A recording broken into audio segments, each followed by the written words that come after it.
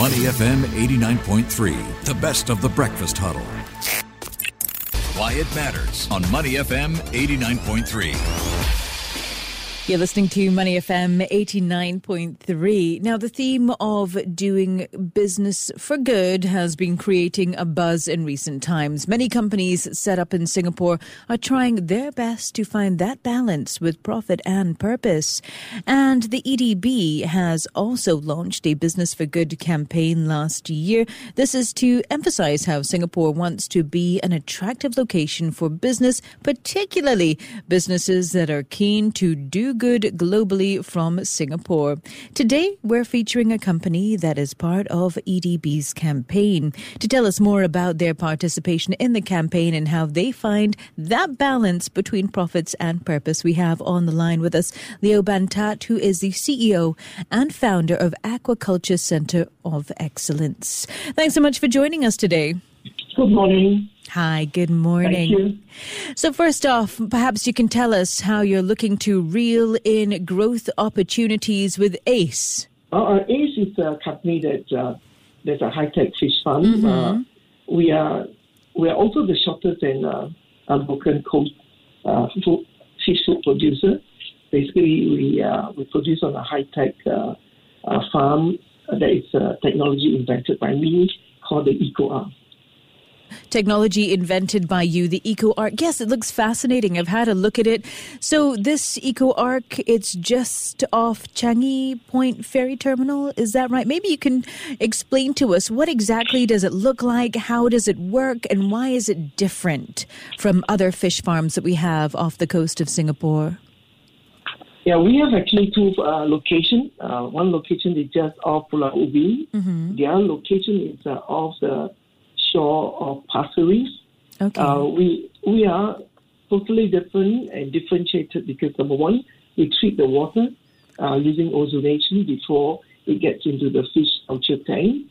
And on its outlet, we also treat the water so that we are environmentally friendly. And by so doing, because it's in a closed containment, we are also climate resilient. And because of this, we have a higher production yield. And I believe that this technology can be adopted globally. Okay, so how did you develop this particular technology? How long did it take? I started this invention in 2016, and it is now patented almost globally. We have 9 countries. So I started this with my knowledge in the oil and gas technology. So there are a lot of marine technology that's incorporated for this aquaculture farm. Okay, that's interesting. And you mentioned you're expanding beyond Singapore shores with this farm now. Yes, exactly. We hope with the support from EDB, with this business for good, where our purpose statement, our vision resonate very well with this EDB business for good. For example, our vision is to farm local, feed global. Meaning to say we want to grow local fish and yet to be able to have equal around the world to feed the globe. And our purpose statement is we hope to reshape the future of farming. And speaking of reshaping the future of farming, we've got to talk about Singapore's 30 by 30 goal. When you're looking at production with the technology that you're using for your ARC, what kind of increase have you seen when it comes to the amount of fish that you can yield from the technology that you use for your particular process and your EcoArc, as you call it? Yeah, I think we are working towards more than the current yield by the traditional way. Traditional way, they have to depend and wait for good weather, a better oxygen, and maybe a better water quality, and choosing a good site. In ACE, we are close containment, so we can grow fish anywhere, and this technology that we have allow us to treat the water, produce our own oxygen on board, produce our own ozone on board, so that we are fully self-sustained and using solar energy to power our equipment. And I think above all, it is also energy saving. On the platform that we built, it's called NOVA's EcoArc. NOVA stands for a Novel Offshore Advanced House System. hull, Hull, basically the platform, that's submerged as low as possible to the sea. Meaning to say we pump water in at very low energy. So we go there vertically down. Yeah. So what does that mean in terms of your yield? How much more fish can you produce? Last year, despite the COVID, with all the logistics supply chain problem, we yield 100 tons, but in its optimal capacity in the eco abundance one, which is 4 tanks, we should reach 160 tons in our optimal production, which is 20 tons more than current net cage production. Okay, that's quite a significant amount. So what are your plans? Are you looking to launch more farms here in Singapore? You spoke about overseas expansion. And on the back of the farms that you've got here in Singapore, do we eat your fish here in Singapore? Is it fish farm to table? Yes, our production, that's why I say we're the shortest food mile production, because we produce from egg to table. Meaning to say, on the Equa platform, we have a hatchery, and then we grow them to fry fingerlings, and then we grow them up. And when they grow up, we harvest. We are the only farm currently in Singapore that have a processing plant on the farm.